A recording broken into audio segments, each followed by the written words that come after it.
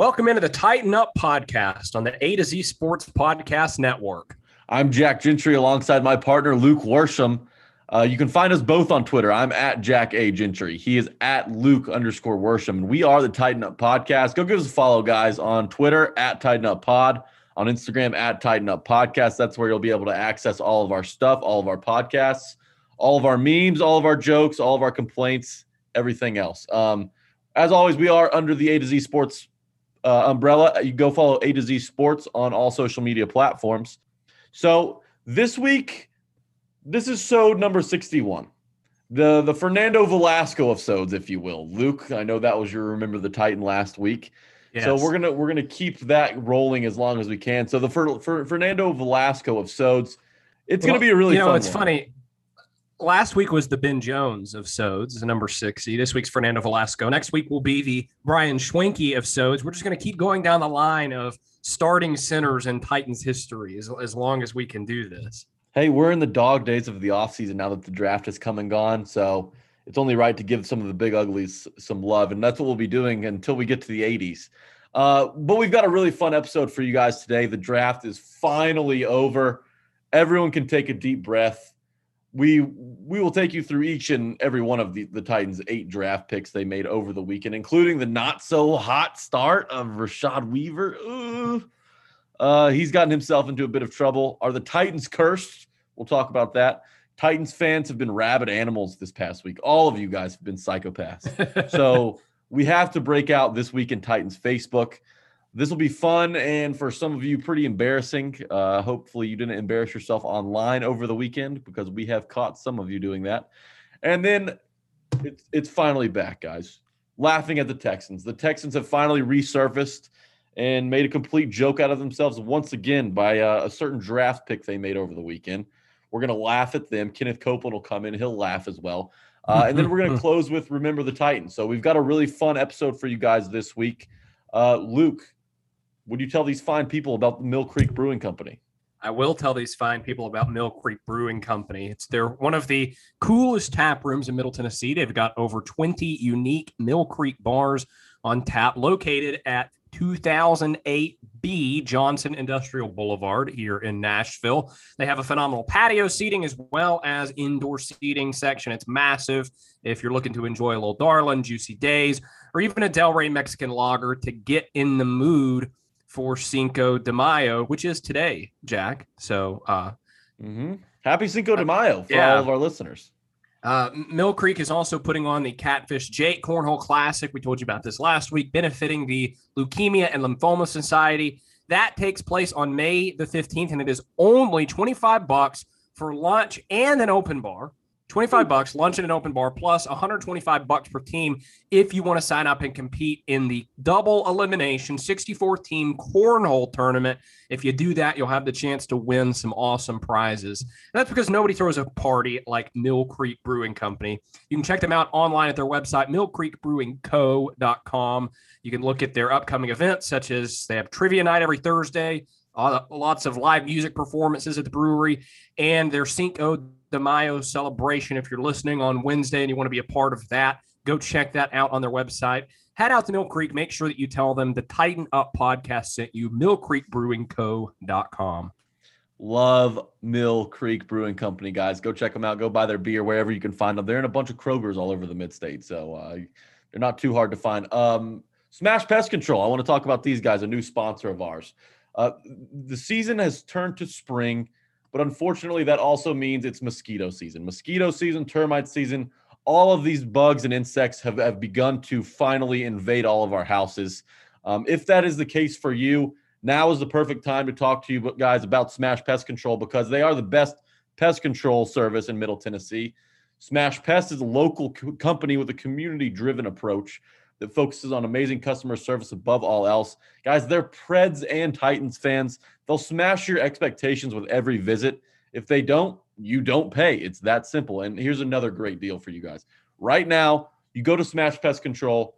On your initial pest control service, you mention A to Z, and it'll only cost you $79. So right now, you can get your initial pest control service started by mentioning A to Z, only cost you $79.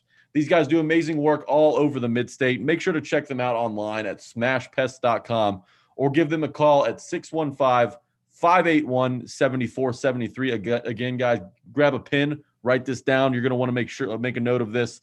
615-581-7473. Smash Pest Control. They will solve those pesky pest problems today.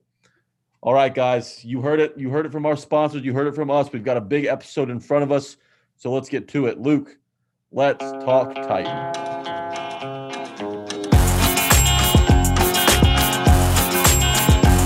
I hear the train a-comin', it's rolling around the bend, and I ain't seen the sunshine since I don't know when.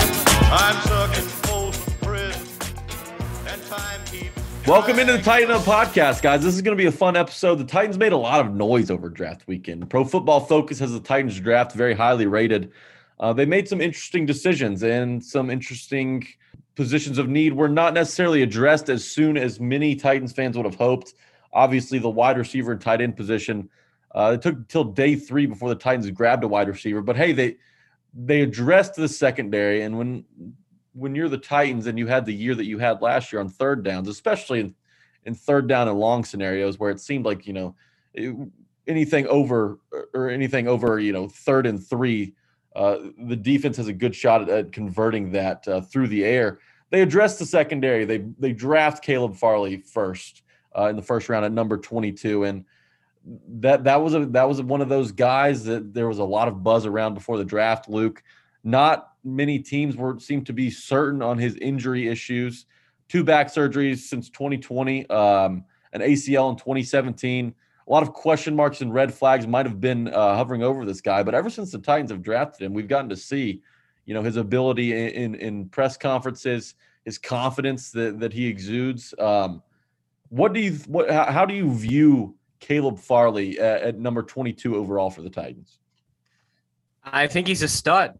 I think it's a good pick. He strikes me as someone that is going to, if he plays and if he's healthy, which that is a big if. As you mentioned, Jack, it's looking good based on some of the early returns we've seen. But he's going to be a great player. He's super fast. He's very fluid. He's long, and he's confident. There's a difference between being a word to describe an appendage on the male body that I'm not going to say on this podcast. There's a difference between being that and being confident. And Caleb Farley, based on talking to him in his press conference that he did, seeing some other media rounds that he participated in, he strikes me as someone who's confident, who has some swagger to him. And I made this comment last night when I was recording the No Nonsense podcast. He's like Malcolm Butler if you put him in a top 10 draft pick's body. Like, he's got that supreme, unique athleticism that Butler doesn't have. But the reason I make the Butler comparison is Butler was feisty, played with an attitude. You watch him every day at practice. I watched Butler practice for 3 years, and every day he would come out there and set the tone for the defense. I remember Kerry Combs talking about how his energy was infectious and contagious, and it rubbed off on everybody else. And I think Caleb Farley can be that guy. I mean, think of some of the things that he said in his press conference. He was asked, what is your role in a defense? Where are you best in a defense? He said, my best role is, Caleb, go take that guy away. And someone else asked him, what is your mentality when you're going up against a receiver? And he said, my mentality is they're not on my level. Period. Yeah, and awesome. I love that. I just saw a clip where he did a podcast a month or so ago with Chris Collinsworth, and they were talking about Tyreek Hill. And he was like, well, the reason no one covers Tyreek Hill in press coverage is, as soon as the ball is snapped, they get on their ankles and they get scared. Well, I'm not going to have that problem. And I'm like, oh my gosh. Like and you all who know me from reading my stuff at A to Z and following me on Twitter, I am the farthest thing from a cheerleader. I hold the Titans to a very high standard. I'm very critical because I expect big things out of Mike Vrabel and John Robinson and this team. I love this guy, man. I'm super excited to watch him practice. I'm super excited to watch him play. I think he's going to be a lot of fun and really, really good and help this defense. From what all of the draft experts and you look at the measurables on Farley, sub 4.340, the guy is a speed demon. And I'm glad you brought up the Tyreek Hill thing, because it seemed like that was a theme throughout this draft. All of the teams who had a need at wide receiver were trying to find that Tyreek Hill in this draft class. There was Kadarius Toney, Elijah Moore, Rondale Moore, Amari Rodgers, all tiny guys who can move and scoot kind of like a jitterbug like Hill is. But at the Titans position, instead of going out and getting their Tyreek Hill, they found a guy who can cover Tyreek Hill, which is extremely valuable in today's league. You've got to go through the Chiefs to get to the Super Bowl, obviously. The AFC runs through Kansas City, and the Titans have had a couple cracks at the Chiefs, and the most recent one in the playoffs did not go as planned. I like the pick because if these injuries weren't an issue, and I get it, back injuries are tricky, especially back surgeries at this young of an age, and he's still working through and rehabbing through some of that. But if the medical's clear, and this is a medical staff that I think has earned the trust of not only the Titans organization, but Titans fans as well, you have a Jeffrey Simmons that you draft off an ACL. He comes in and he's a player that the Titans we all hope would stick around for at least a decade. This guy, he's got big play potential on the inside, and he can do it all. He's a freak. And then you saw A.J. Brown last year. He missed some time early in the season with a knee injury that was significant enough to require surgery in the offseason. But the Titans managed that pretty well throughout the season as well. You have to trust what they're doing with Farley. It makes a ton of sense to address, the cornerback position, and from what it sounds to me, is that Farley, instead of Christian Fulton, is going to be playing outside across from Janoris Jenkins.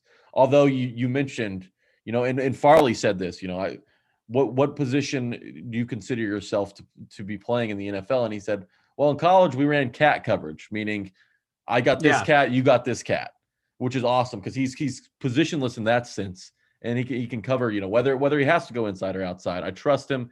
He's confident. Everything about this pick right now makes me love him. I hope, and I think he will be available by week 1, because that's what the Titans need. They need guys that can come in and contribute week 1. This is a Titans defense that is not near complete. They need rookie contributions, which is unfortunate because a lot of the teams across the league, you draft for depth on the defensive side of the ball. The Titans are drafting for starters, and I think they might have found one in Caleb Farley. Yeah, and my first question when they drafted him was just what you were getting at. Is he going to play as a rookie? Because I think this was a draft where the Titans needed to get guys who can help them immediately. And so that's what I sort of tried to press on in the press conferences. I asked John Robinson at point blank, is he going to be ready for training camp? And Robinson said, we don't put timetables on guys. So he sort of refused to commit there. But Teron Davenport asked Caleb Farley, is there any chance you won't be ready for training camp? And that's when he delivered the great line, I rebuke that in the name of Jesus. I thought that was fantastic. That needs to be on a t-shirt. That needs to be on a t-shirt. Yeah. And I asked Caleb because Benjamin Albright, who's a great NFL reporter in Denver, said that multiple teams told him that they believed Farley would need more surgery. And I asked Farley about that. I said, is there a chance that you're going to need more surgery? And he said, no, totally false. Not going to happen. So he thought where John Robinson was sort of unwilling to commit on a win, Farley was very strong and shut down any possibility that he's not going to be ready to go when they put the pads on at the end of July. That's the most important thing, I think. And if you're John Robinson, after the scrutiny that he's been under after last year's draft, he wouldn't he wouldn't roll the dice on a guy he's not completely sure of. And it seems like, while there were certainly questions about that back, everything is checked out and everything's moving along as scheduled. And we're going to get to see a heavy dose of Caleb Farley this season, no matter where he's out there on the field at. But next, in the second round, day 2 of the draft, the Titans entered still, they filled their cornerback void for the time being, and they entered day 2 looking for a wide receiver, looking for a tight end. Well, with the 53rd overall pick, the Titans select Dylan Radins, a tackle who is a versatile offensive lineman. He can play all 5 positions. A tackle out of North Dakota State. He's an interesting story. He comes from a small town in Minnesota. I've dubbed him the Minnesota Mulligan for, making up for last year's pick of Isaiah Wilson at tackle. They go out and find a guy there that can come in and compete with Kendall Lamb. Worst case scenario, he's the backup behind Taylor Lewan coming off an ACL. So they've got a guy who can move around, kind of a new Dennis Kelly, a new younger Dennis Kelly. He hasn't lost in college. 32 starts, 32 wins, 3 national championships, 1 All-American selection in 2019. The guy's a stud. Everything I see, I like. Even his size, he's 6'6", 300 pounds. But he's not a wide receiver, Luke. He was not a wide receiver, and it really, if he doesn't beat out Kendall Lamb at right tackle, drafting a guy that's kind of a rotational swing lineman in the second round of a draft when you have this glaring need at wide receiver, that's a head scratcher to me. I tend to disagree, and here's why. Because first of all, I think there is a chance he plays this year. I think that without a doubt, there's a chance. I think there's very much a chance he could have an arc like Nate Davis had when he was a 3rd round pick out of Charlotte, where I believe he started playing significant time in week 4 and then became a starter after that. I think Radins can potentially get out there even faster in week 1. I think there's a chance of that happening. That'll be something, of course, to watch in training camp. But when I look at this offense, obviously the receiver position freaks me out right now, and we can get into that more later. But I've talked about it on here before. I've written about it. I've talked about it everywhere, right? You have AJ Brown, who's a stud. Then you have Josh Reynolds, who's like an unknown. There's some potential there. He's solid. And then it just nosedives. And they did draft Des Fitzpatrick, the receiver out of Arizona. We'll get to him in a minute. But, after that, it's really problematic. However, I am less concerned with the notion of Ryan Tannehill having to make it work with, Des Fitzpatrick and Nick Westbrook-Akeen as the 3 and 4 receivers. Akine. Put some respect on that. Is it Akine? See, I looked at the pronunciation guide. I have it right here and it wasn't even in there. So we had Nick on, and Nick's a friend of mine. He got rattled when he was talking to the production booths on how to pronounce his last name, and he gave him Akine instead of Akine. So he told them wrong. That's why nobody really has an idea of how to pronounce it. But yes, we got clarity when we had him on. Westbrook-Akine. Yeah. Okay. Continue. Well, I am less concerned about the prospect of Tannehill having to make it work with him and Des Fitzpatrick than I would be with him having to be protected all season by some combination of Kendall Lamb or Ty Sambrailo. I would love to have Kendall Lamb or Ty Sambrailo on my team as a 6th offensive lineman. I think they're great at that, at being that first option, first line of defense in the event of an injury. I don't want them starting 17 games and then the playoffs. And I think Radins can give them that. This is, of course, the Isaiah Wilson do-over pick. The writing was all over the wall with that. And character-wise, you hear Chad Forbes, a draft reporter, said he's the anti-Isaiah Wilson when it comes to his character. And I think, when I look at, I don't know what to watch for offensive linemen on film, so I have to rely on the experts. And a lot of the experts, whereas with Wilson, some of his problems were more technique, and it may take him some time to get in game shape, and he needs to work on his kick slide, and he needs to work on his hand placement.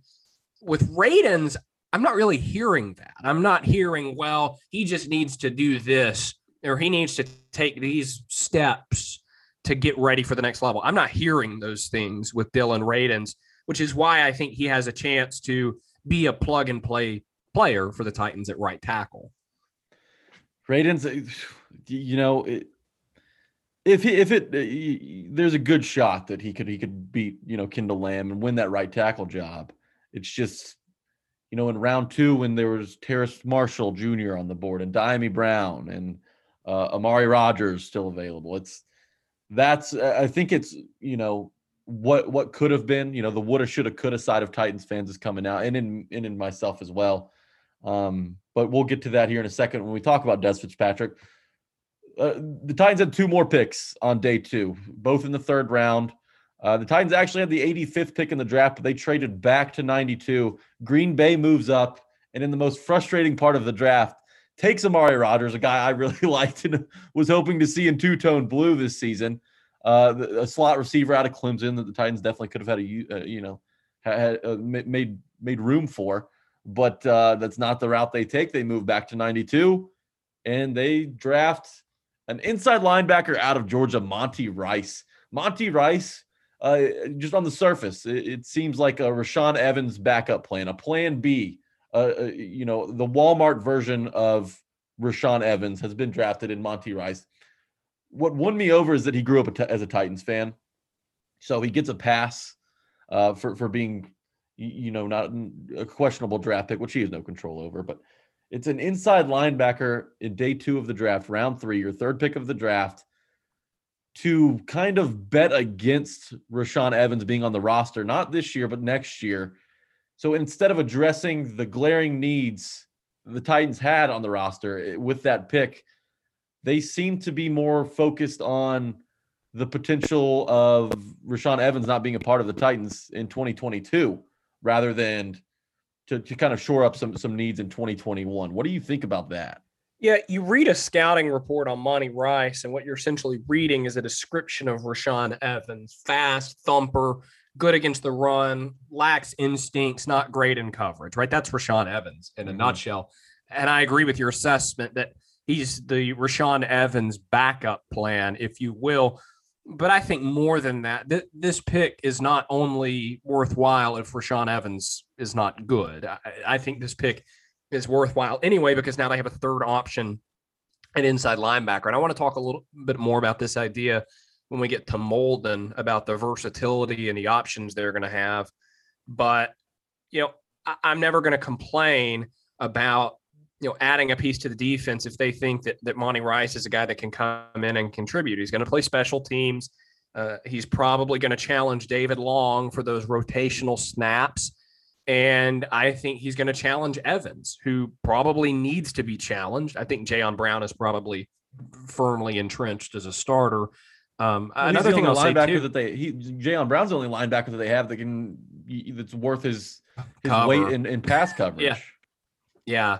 Another thing I'll say too is, the Titans traded out of the pick that the Packers used on Amari Rodgers. So they didn't get sniped on Rodgers. They could have taken him there at 85. Yes, exactly. And passed that up to move down to 92, where they took Monty Rice. You are right that they did get sniped on. This was just a brutal run leading up to the Titans pick. You had Hunter Long, the tight end from Boston College, Diami Brown, who I really liked and was very much a John Robinson type of receiver based on his college production. Tommy Trimble, the tight end from Notre Dame. It was just a brutal stretch for them. Those were 3 players that they may have drafted had they been on the board when the Titans were on the clock. And so I don't mind the trade down. It got them another 4th round pick. They were able to get Des Fitzpatrick out of that deal. And so, do you take Amari Rodgers or do you take Monty Rice and Des Fitzpatrick? And I think that's I don't think that is necessarily definite one way or the other. And that's what the Titans needed to do. At the end of the day, this whole draft process is kind of a crapshoot, and really you're throwing darts at a dartboard with a blindfold on. So the more darts you have, the more picks you have, the better chance for one of these guys to pay off and hopefully earn a 2nd contract with the Titans. The last guy at pick number 100, lucky 100, Elijah Molden, a DB out of Washington. He played a little bit on the slot corner. He's expected to maybe challenge for a job there. Also kind of the role Amani Hooker played last season behind Kenny Vaccaro. With the departure of Vaccaro, Hooker's probably going to step up into the starting role, and that'll leave Hooker's old spot open and vacant for Molden to potentially slide in. A lot of people said that this was a ton of value to find Molden this late in the draft. What's your assessment on Molden? Love the pick. If not for the player, then for what he will mean to the Titans defense. And now I'll talk about what I teased a minute ago about options. The Titans defense was awful last year, and us media types complained about it. The fans complained about it. the traveling broadcasters who did these games on CBS and Fox complained about it because they were unwatchable. It was brutal. It'd be 3rd down and 22, and you're sitting there thinking, well, this is going to be easy. They're going to pick this up, without any problem. That's how bad the Titans defense was. No pass rush, no pass coverage. And so what do? Well, they take all these people and they say, get out for varying reasons. Adoree Jackson played 3 games. They may not have been fully satisfied with how he attacked his injury. He was very kind of worthless, to be completely honest, when he was out there in 2020. See ya. Malcolm Butler, good player, a lot of money. See ya. Kenny Vaccaro, getting older, getting slower. See ya. Right? You go down the list, and they completed a purge of this defense. And so you have to do more than just kick guys out the door. You have to find replacements. That's what they did in free agency. They went and got 2 quality pass rushers in Danico Autry and Bud Dupree. And then they come back in the draft and really attack this defense with Farley, with Rice, and with Molden. And the Titans are set now to have 7 new defensive starters in 2021. And so you have to like that if you're a Titans fan, right? Like, I get the criticism of the receiver, but they have totally revamped this defense that stunk last year. And Vrabel and Bowen are going to have something this year. And I wrote this in my wrap-up column. Vrabel and Bowen are going to have something this year that they certainly did not in 2020. And that's options and some versatility. I asked Vrabel after they took Molden, because we like to kind of get caught up in, was this guy a slot corner? Is he a perimeter corner? I asked Vrabel, I was like, do you even care about that? Or is it just, let's get the best 3 corners on the field and see what happens? And he said, well, what we like to do, what we want to do is take it game by game and say, okay, this team has this style of slot receiver, bigger, smaller, faster, shifty, And so because of that, we're going to let this guy play the slot this week because he's going to be best suited to cover that guy. And then maybe the next week it's a different type of player. Maybe one week you got Michael Thomas in the slot, and so you put Farley on him, right? And then maybe the next week it's someone like an Edelman type in the slot, and so you put Molden on him or you put Christian Fulton on him. Titans didn't have that ability in 2020 because they didn't have that many good players on defense. Now, and I didn't even mention Weaver, who we'll get to, with all of this depth and all of this added talent, they're going to have options and the ability to either take starters off the field to get rest or move starters around without having to worry about a colossal dip in talent occurring. And you're right about the part where the Titans now have options this year that they did not have last year. You're completely correct. They have the ability to now mix and match depending on the opponent, on the matchups. They've got Janoris Jenkins, who is new. They have Caleb Farley, who is new. They have Christian Fulton, who is 5 games shy of being an actual rookie. I mean, the guy barely played last season. You bring in Elijah Molden. It's a completely revamped. Amani Hooker's in a new role. It's a completely revamped secondary, and you now have depth. You've not only drafted a starter, but you've drafted a depth player in Molden. What they can do next year in the secondary, they got younger and faster. That's what they needed to do. Younger, faster, and more importantly, cheaper by throwing some of these guys into the fire in their rookie deals. So Elijah Molden was the pick at 100. And you were right about the run on tight ends that happened right before the Titans were up to pick Hunter Long, going off the board. Freiermuth in the early second round. Baby Gronk, he was gone. The Titans have put themselves in a position by not taking a tight end in this draft. They treat the tight end position like other teams treat the running back position.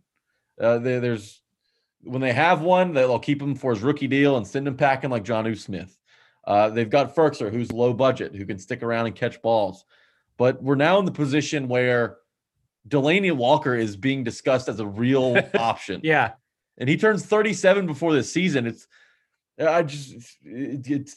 my head's rattling a little bit on, why the Titans failed to address that tight end position before they started coming off the board. Let me say this. First of all, Anthony Ferkser only had 60 less receiving yards in 2020 than Jonnu Smith. But Jonnu Smith, what he brought as a blocker is something that Ferkser absolutely does not have in his arsenal. And I hear the criticism of Johnny was one guy who could do everything. Now you have one guy who can block and Jeff Swain, one guy who can catch and Ferkser. I get that, right? It is not the same. And I feel like what happens when someone like me, because I fought with a bunch of Titans fans about this during free agency. I go to the floor, I'm like, guys, Ferkser only had 60 less receiving yards than Smith. Swain can block. They're going to be okay. Well, neither one of them is as good as Jonnu Smith. I never said that. I correct, right? I agree with that assessment. But the game you have to play is not, is this guy as good as this guy? And if not, we got to pay better person. It's, can they get the job done?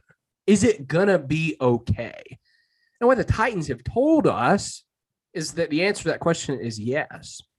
The tight end production, really, since Arthur Smith became offensive coordinator, and now it's going to be Todd Downing, of course, has not been much. It wasn't much in the LaFleur year. Delaney Walker had went on a tear, of course, and then he had his injuries and sort of faded away. And then Jonnu Smith sort of bumbled around for a year and then grew into a player that was an effective starter and a weapon you could count on and rely on. But it wasn't like he was lighting anybody up. I mean, he had some nice plays, don't get me wrong, and he's a good player, and I think he's going to help the Patriots and catch a lot of passes from Cam Newton or Mac Jones this year. But I'm not highly concerned about this. I don't look at the tight end position and say, whatever are they going to do? No, I wouldn't mind going and getting Delaney Walker. I've heard people throwing around, what if they trade for O.J. Howard? I think that'd be great. I think that'd be really good for them. But they're not going to like spontaneously combust because they don't have Jonnu Smith, who was a good, not great player. I understand what you're saying. It's just there has to be some level of a concern because now teams, as the Titans roster stands now today, you put a corner and a safety to watch A.J. Brown. You've got Josh Reynolds who can move inside and outside. He'll mostly stick on the outside, I'd imagine. Dez Fitzpatrick, we'll see if he's out there, for the majority of the snaps on offense. We're pretty unsure about that third receiver right now. But for the Titans, the slot receiver and the tight end have been such a safety valve for Tannehill, and I'm just worried he won't have, that third option on the field. We'll cross that bridge. Who Tannehill's safety valve needs to be? It's the guy who went to the school on that flag behind you, A.J. Brown. He's the safety valve now. Well, he's the main valve. He's the main valve. But he's no longer 1B or 1A. He is 1. His targets need to go up exponentially. He needs to be a featured player in this offense. The offense needs to run through two players, right? Derrick Henry and A.J. Brown. Just like the Saints do with Michael Thomas. And I know Michael Thomas is slant boy and, whatever. But you watch the Saints play and they funnel everything through Michael Thomas. And their other receivers aren't that good. They had like guys like Ted Ginn and others playing receiver. And they had a really good running back, Alvin Kamara. You got to funnel this offense through A.J. Brown. And then I think Josh Reynolds can be a fine secondary piece. Ferkser, who has been the security blanket for Tannehill in a lot of situations, can be that as well. I think Darrington Evans is someone who can be that. He's the guy who needs to step up. And if he does, and if he's available and can catch out of the backfield and move out of the backfield like he did at Appalachian State, then that makes Tannehill's life a whole lot easier. I mean, I'm talking myself into not caring about the receiver problem too much, but I do have to take a step back. I do care about wide receiver. I mean, it's a problem right now. It's a clear problem. It's a problem. Your uncle Jim Wyatt posted today that he thinks they're not done adding to the wide receiver position. Saw that. Do with that what you will. Well, let's do this. We'll talk about that here with the next pick. Okay. Our next guy, day 3, first pick of day 3, 109, Dez Fitzpatrick, wide receiver out of Louisville. You heard a lot of buzz about Tutu Atwell, a smaller receiver, a guy who weighs 150 pounds, which I'm surprised went as early as he did. But Dez Fitzpatrick is the guy. He was the offensive MVP at the Senior Bowl. That was kind of a theme with the Titans draft picks. They got to meet a bunch of these guys and see a bunch of these guys at the Senior Bowl. Radens won a practice award at the Senior Bowl. Mm-hmm. And so it's the Titans put a strong emphasis on what they saw down in Mobile. And it makes a lot of sense when you hear John Robinson explain it. He talked about how, though they were separated by a glass pane because we were in a much different world back in even January or February than we are now with the coronavirus. He's talking to these guys through glass pane, but he's at least talking to them face to face. We're on this Zoom call right now. We can't look each other in the eyes because if I'm looking you in the eyes, I'm looking at my camera, right? He was actually able to sit down, look at these guys in the eyes. You're able to, I don't know that how hands-on they were able to get with practice work, but you just get a better sense and a better comfort with some of these guys at the Senior Bowl. So that's not surprising at all. I think it's very smart for them to have taken that approach. Yeah, and John Robinson as a GM, as all GMs should be, to be successful in the NFL, you have to be able to read people and to read young people. And so, yeah, I get that the physical meeting was very important, but let's talk about the player. Des Fitzpatrick, where does he fit into this offense? You waited and waited and waited. And in the deepest class at wide receiver in quite some time, the Titans end up with Des Fitzpatrick. Yeah. He wasn't on anybody's radar that I could tell. It's very underwhelming in the way that the Titans address this position. I'm not completely satisfied with it. I don't know that Des Fitzpatrick is any better than Nick Westbrook-Ikhine. We don't know that. It's one of those things about this draft. It's my biggest concern that was heading into this draft and now is also now that the draft is over. You wonder if the Titans have an extra. You wonder if they have something up their sleeve, a plan, and they must, because there's no way in hell that the Titans are going to enter the season with A.J. Brown, Josh Reynolds, Des Fitzpatrick, and either Batson or Westbrook-Ikhine as your 4 receivers. They have to have something up their sleeves, don't they? I'm with you there. I don't know whether that's something like Julio Jones or Anthony Miller's a name I've seen Tim thrown around. Patrick has been rumored as well. Yeah, I don't know. I would almost just hedge my bets on the Fitzpatrick they have on the roster versus that Fitzpatrick. And the free agents that are out there stink. There's some good free agents available at other positions, but the list of wide receivers is just not good right now. So I don't know what they're going to do. I agree they're probably going to do something. I think they need to do something. Fitzpatrick was a 4-year starter at Louisville and played full seasons those 4 years, and he never had 1,000 yards. Fitzpatrick is the first receiver Robinson has ever drafted who did not have 2 1,000-yard receiving seasons in college. A.J. Brown had 2. Corey Davis had 2. Tajay Sharp had 2. I feel like I'm missing someone, but that has been the rule for John Robinson in the past. Every receiver who's drafted had 2 1,000-yard receiving seasons in college. Taywan Taylor may have been the guy. Taywan Taylor, he had 2. That's it. And then you bring in Fitzpatrick, who started for 4 years and didn't even have 1. And that concerns me a little bit because I think production matters. And my question is, well, why was he not getting more looks? He was there, like I said, 4-year starter full-time. That's rare in college football. He was a full-time starter as a true freshman with Lamar Jackson as his quarterback, and then he was a full-time starter for the next 3 years. That doesn't happen, really, in college football anymore. And yet he was unable to produce at a high level. He produced at a decent level, 600, 700, 800 yards every year. It's not like he was invisible and he's a pure projection player. But this guy is not going to bust in here and steal the show opposite A.J. Brown. That's not who he is. There's a lot of tape out there on this guy, a lot of history of him having been a 4-year starter in college. That's not who he is. And so you can't expect him to be that. Look, I think it's a good pick. I think they needed a receiver. He can come in and be solid for them and probably be a good 3 or 4. But if you're a Titans fan and you enter this draft thinking to yourself, we've got to get that receiver to line up opposite A.J. Brown, this isn't that guy.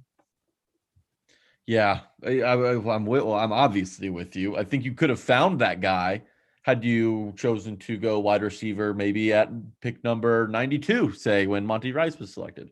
But they didn't. They waited. They got Des Fitzpatrick. Now they're stuck with him. Not that we're writing him off right now. It's just the Titans had a handful of guys, and Titans fans had a handful of guys they had pegged and they wanted on this roster, and Des Fitzpatrick was not exactly amongst that group. The next guy we're going to talk about, he has been, unfortunately for him and the Titans, the talk of this draft class, which should not happen with a 4th-round draft pick. Rashad Weaver, taken out of Pittsburgh as a D-end. He has charges filed against him for misdemeanor assault the day before he was drafted by an ex-girlfriend or a current girlfriend. I'm unsure of their relationship status. I'll have to check Facebook for that. But at a bar where she allegedly had thrown a drink at him, and she was pregnant at the time. We come to find out later. And he pushes her, and she hits her head. She gets diagnosed with a concussion a couple days later. Injuries consistent with a punch thrown.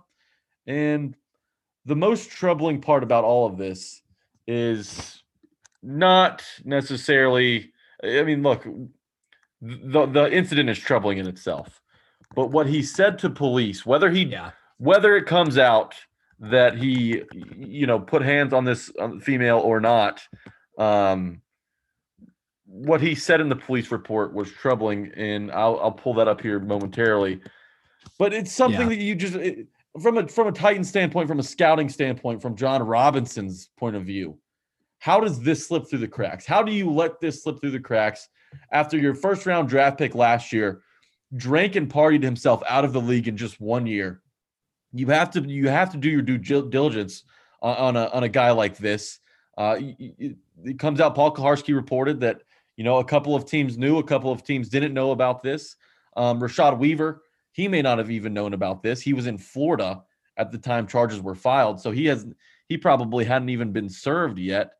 But it's certainly something that's pretty troubling, and the Titans are going to have to work through. And who knows if this guy's going to be around for even tomorrow, much less when week 1 rolls around.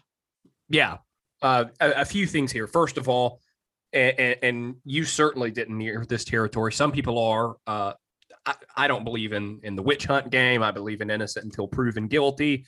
So we'll learn whether he actually did this, what his role was.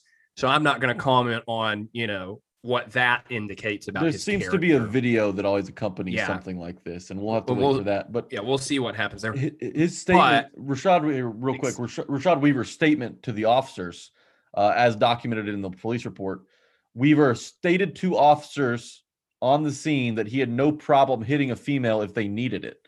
So this is now an issue of not only whether or not he did it. If it comes out that he didn't do it, the fact that he would say something like this is almost is probably grounds to be released. Yeah, and that's where I was about to go. Is I can't judge him on what's being alleged with the physical thing yet because I don't know the evidence. I can judge him on this quote, and it's bad news, man. Like, I don't want someone on my football team who, says things like that and acts in that manner. Spoiler alert, I'll hit her if she needs it. There's no situation where she needs it, buddy. Like, it doesn't work like that. And so this is a problem. And the Titans, because of what happened last year with Isaiah Wilson, are held now to a higher standard on these things. Because when you take the biggest flop in the history of the 1st round of the NFL draft in Isaiah Wilson, don't come at me with Jamarcus Russell. Don't come at me with Ryan Leaf, right? We're talking about different situations. They sucked at football. Ryan Leaf did have his character issues. Isaiah Wilson, I don't know. He may be a stud. I've never seen him play. But when you're coming off of the Isaiah Wilson fiasco, you are now held to a higher standard because it is time to overcorrect. You say, if you're John Robinson, something fell through the cracks. We got snowed on this guy. We missed all the red flags. We got to up our game now and make sure this never happens again. And I give John Robinson a lot of credit because he wins and he drafts good players mostly. But this is a problem. And the question that comes out of this naturally is, should the Titans have known? The charges were filed on April 30th. He was drafted on May the 1st, just a day later. And so you ask yourself, well, should the Titans have known? And then you kind of think to yourself, well, it was just a day. How would they have even known? And then, like you mentioned, Jack, this report comes out from Paul Kaharski, one of the best reporters on this beat, who says that he talked to 5 scouts across the NFL from 5 different teams. 3 knew, 2 didn't. And so really, if just one other team knew, then the Titans, who drafted him, should have known. But we got 3, and that's just out of 5. We're batting, 60% here with team of this very small sample size of teams that knew about this. Yeah, and Robinson and the Titans have come out and said that they didn't know about this. Yeah, and that's important to say. There's 3 teams out of those 6 teams, and that's a small sample size of the league that knew. Why, if 3 out of 6 knew, that the Titans didn't know in a year where they should be turning over every stone. No stone should be left unturned. They've got to be, in constant communication the day before the draft. You check in with the guy. Was he even on their board? It's something that just makes no sense in a year that they could not have afforded to make a mistake like this. If this just happened in isolation, you look at the Titans and say, hey, you messed up. It happens, right? But because of Isaiah Wilson, like I said, they're held to a higher standard now.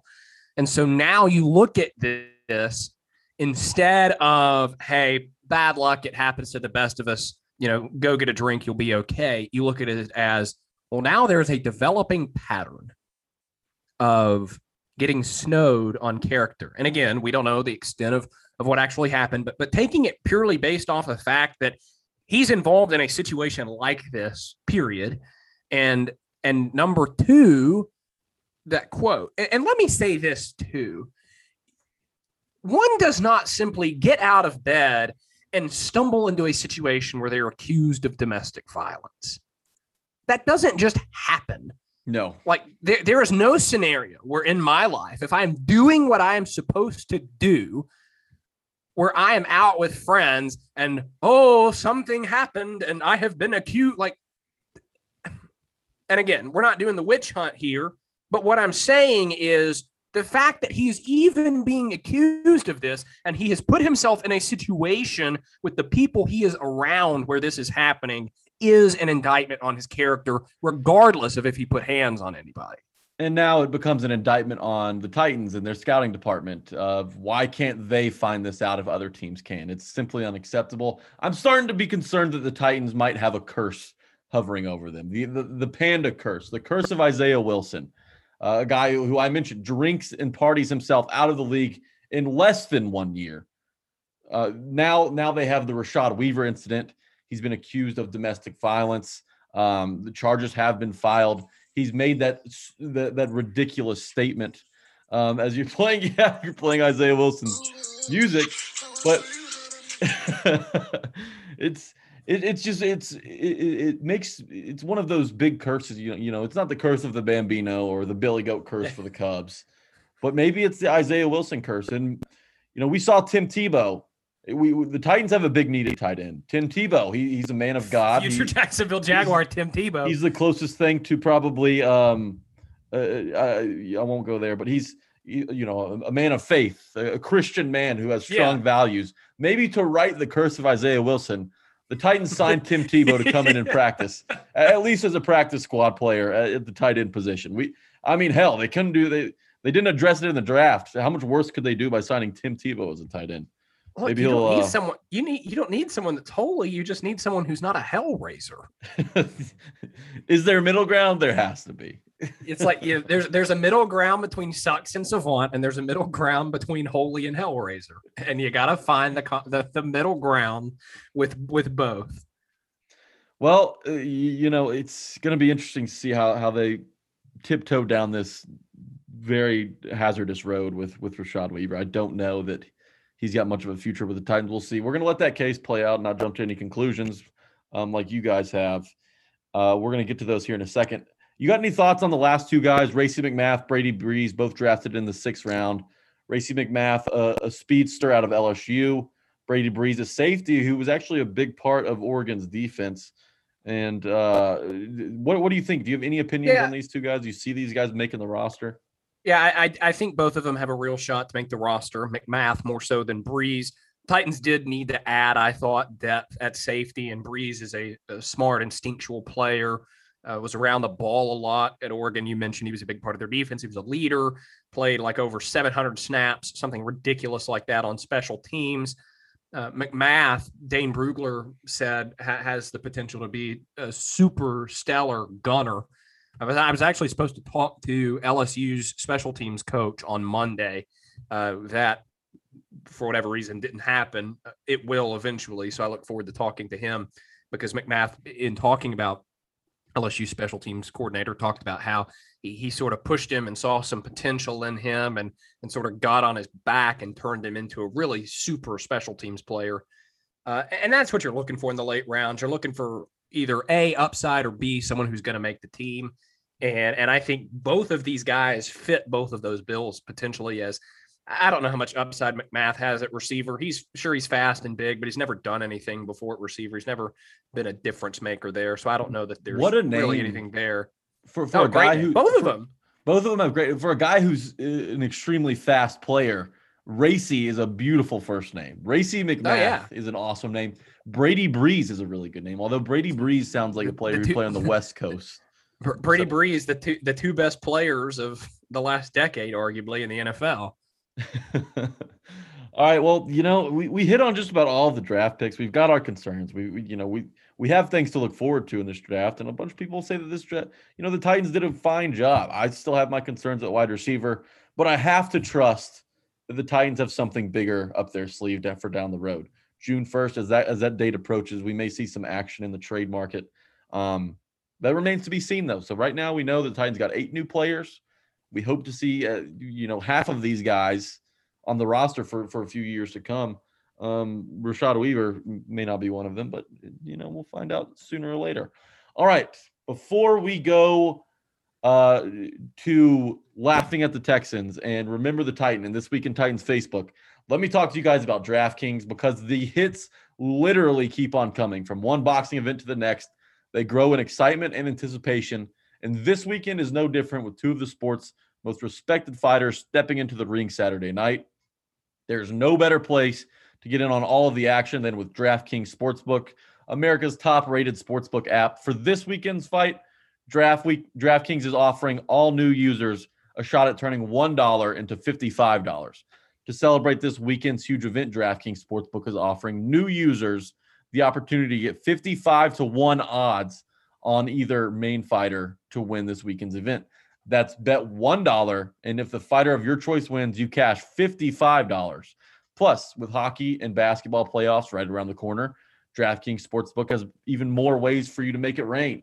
DraftKings Sportsbook is safe, secure, and reliable, meaning you can deposit and withdraw your funds at your convenience. I would know this. I withdrew some funds after I had a big draft weekend as I bet the draft. But go ahead, download the top-rated DraftKings Sportsbook app now and use code A2Z when you sign up, ATOZ. For a limited time, all new users can bet $1 to win $55 on this weekend's main event.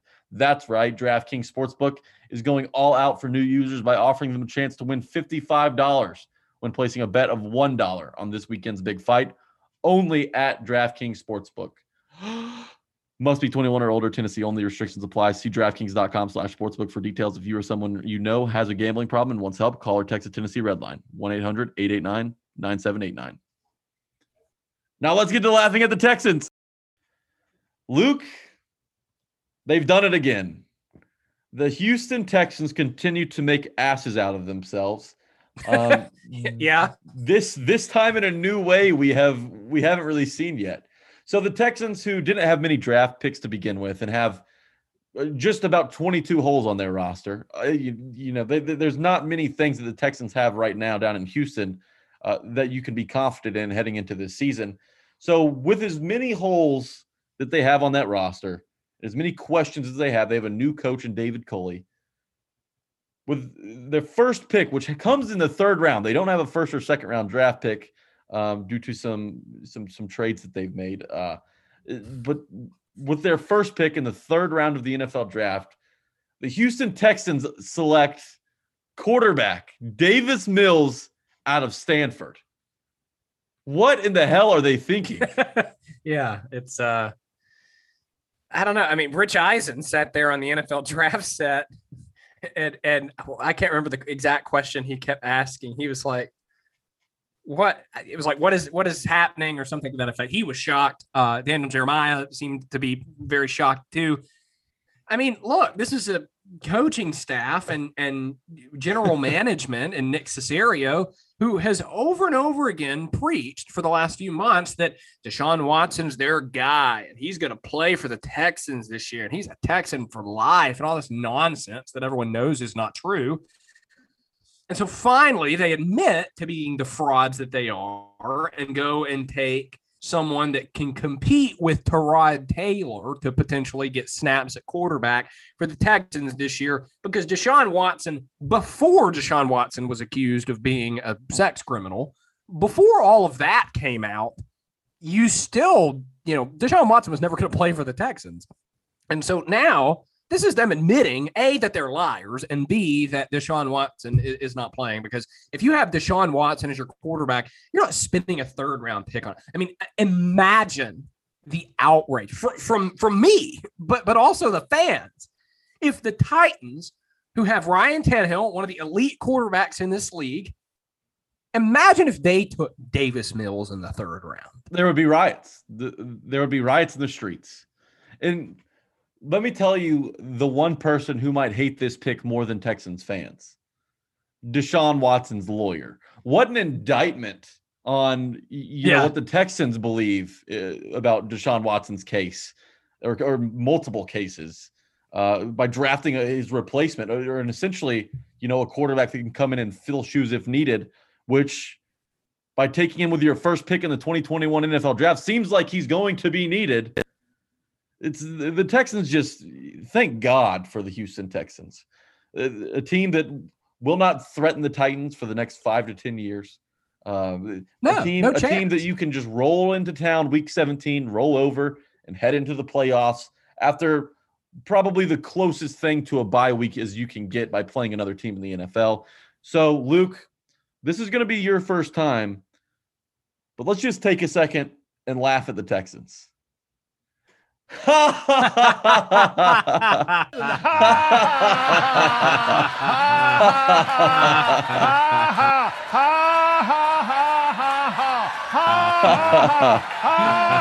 my gosh. It just doesn't get old. I don't even when Bill O'Brien is gone, they're still making horrendous personnel decisions.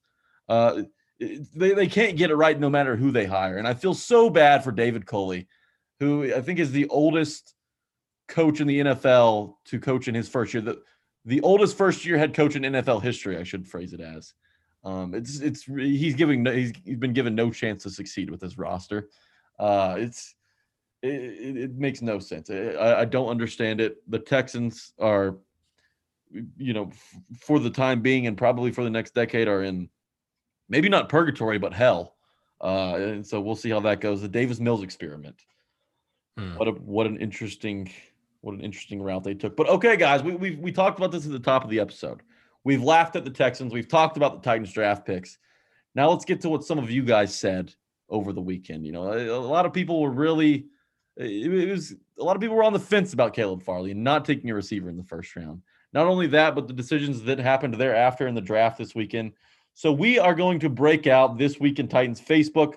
We've got great responses, or really terrible responses on social media from a bunch of you guys. Now, Luke, do we drop names in this segment? Yes, you absolutely drop. You absolutely drop. Okay. Names. Okay. So I'll start us off this week. So Christopher, or actually, you know what? We're not going to start it off with him. We're going to start it off with a reaction from night one. Kevin Johnson, High Pockets 84 on Twitter. So get at him if you need to. After Caleb Farley was selected, this is what Kevin Johnson tweets. I hate John Robinson more than any person who has ever walked Earth. Fuck you. Kevin Johnson, man, I think there's some underlying issues. For taking a generational talent at corner? It doesn't make sense to me either, Luke. And of all people to hate on this earth, John Robinson doesn't make my list. I mean, I have Jim Irsay in front of him on my list. I have Tom Brady up there on my list. Who Who else has wronged the Titans in the past? Can I put Rustin Webster on that list? I hate him more than John Robinson. There's just so many other people to have there, and Isaiah Wilson maybe at the top of my list. Yeah, I'm looking at like the replies to this, and he makes the comment, "I want championships, not playoffs." I don't know what that has to do with anything. Kevin Johnson, and Kevin Johnson is exactly what you think he looks like. He's got a black wife beater on, profile picture taken from inside his car, which I can only assume is also his house. So Kevin Johnson, you have graced us with your idiocy.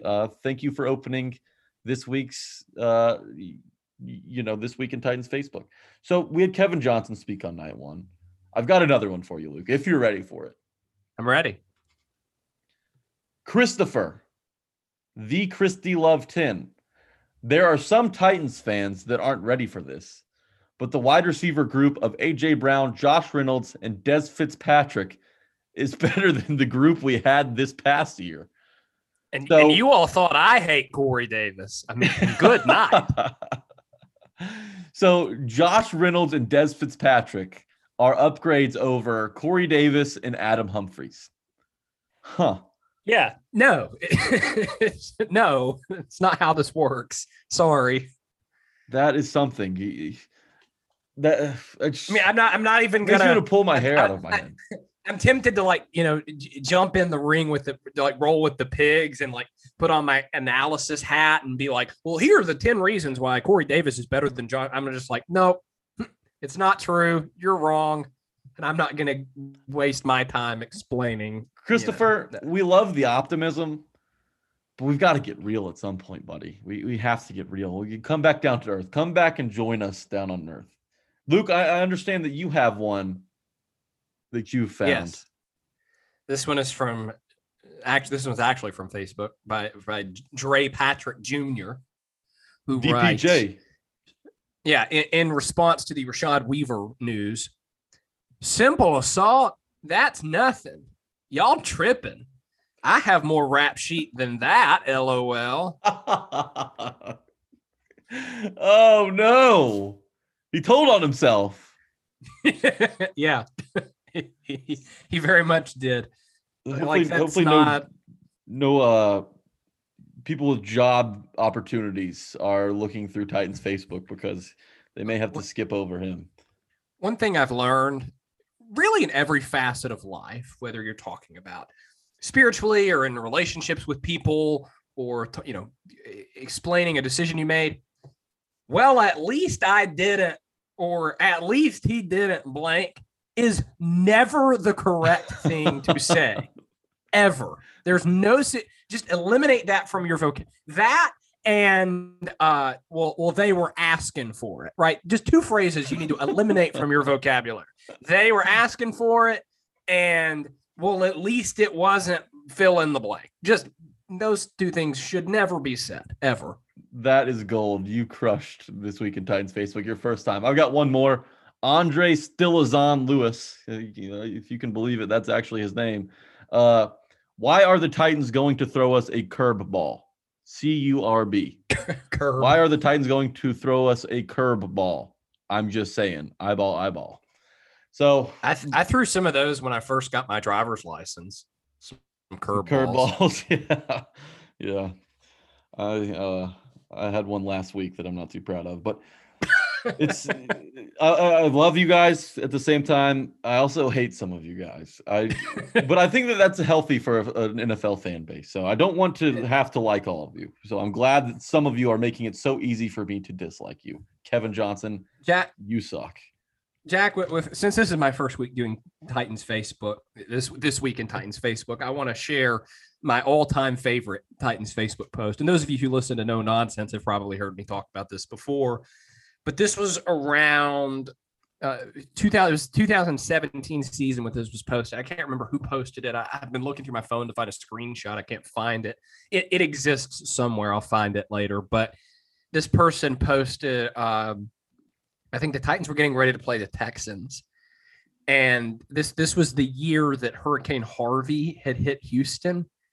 And this person posted, Houston thinks Hurricane Harvey was bad. Wait Wait till they see Hurricane Mariota. Oh, That my takes gosh. the cake is the worst Facebook post I've ever seen. It's funnier now that the Mariota era in Tennessee has ended. Exactly. Man, but there was a time where people were like, hey, Mariota's coming through town. Better watch out. No, Yeah. it's not the same narrative. Pretty sure he around pulled town. his hamstring in that game, so it didn't work out. All right, well, that'll do it for this week in Titans Facebook. Let's quickly hit Remember the Titan before we get on out of here. Luke, lead us off, if you will.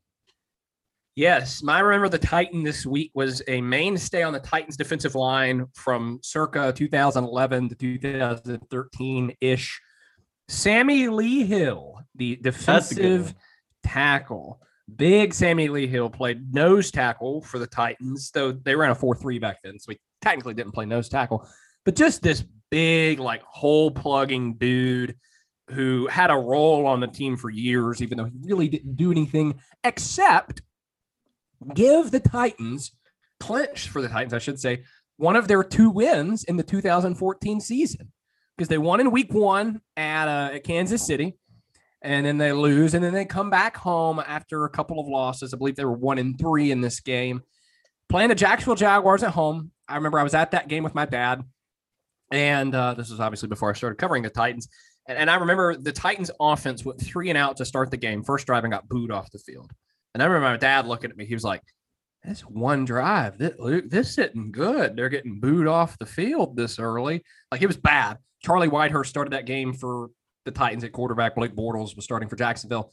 And into the game, they bring out Josh Scobie to try to attempt a game-winning field goal. Titans were up by 1, I think. So the field goal, if it's good, wins the game for Jacksonville. If it's no good, wins the game for the Titans. Jacksonville sends Josh Scobie out to kick a field goal. Sammy Lee Hill in the middle of the defensive front blocks the kick with his hand.